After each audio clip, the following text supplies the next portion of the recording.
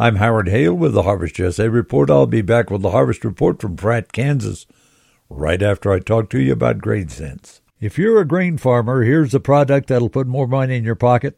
It's called Grain Sense, a handheld analyzer with technology that gives you protein, moisture, carbohydrates, and oil content in seconds with only a few kernels. And the price is extremely affordable.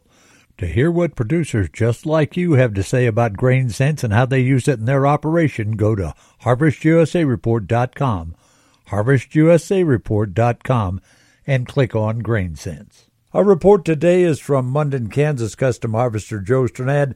He's working at Pratt, Kansas. When were you able to get rolling at Pratt? Got here Monday morning with the combines, and it had rained overnight. We kind of got a good start yesterday afternoon, and humidities are pretty high. The straw will be tough today, but it's hot, but the humidities are not where we want them to be, but it's working.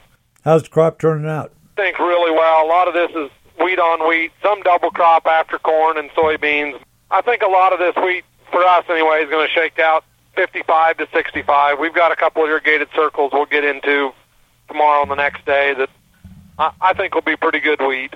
And the test weight on it, how's that? It's just all over the board. Certain varieties we've gotten into are in the 62.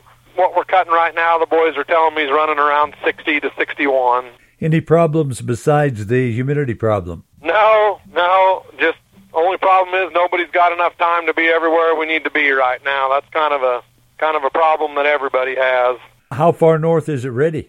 I talked to a friend of mine that's got combines moving to Dighton, Kansas. That's as far west and north as I've heard it yet. Custom harvester Joe Strnad, thanks for joining us. May God bless, and you come back and join us again. I'm Howard Hale.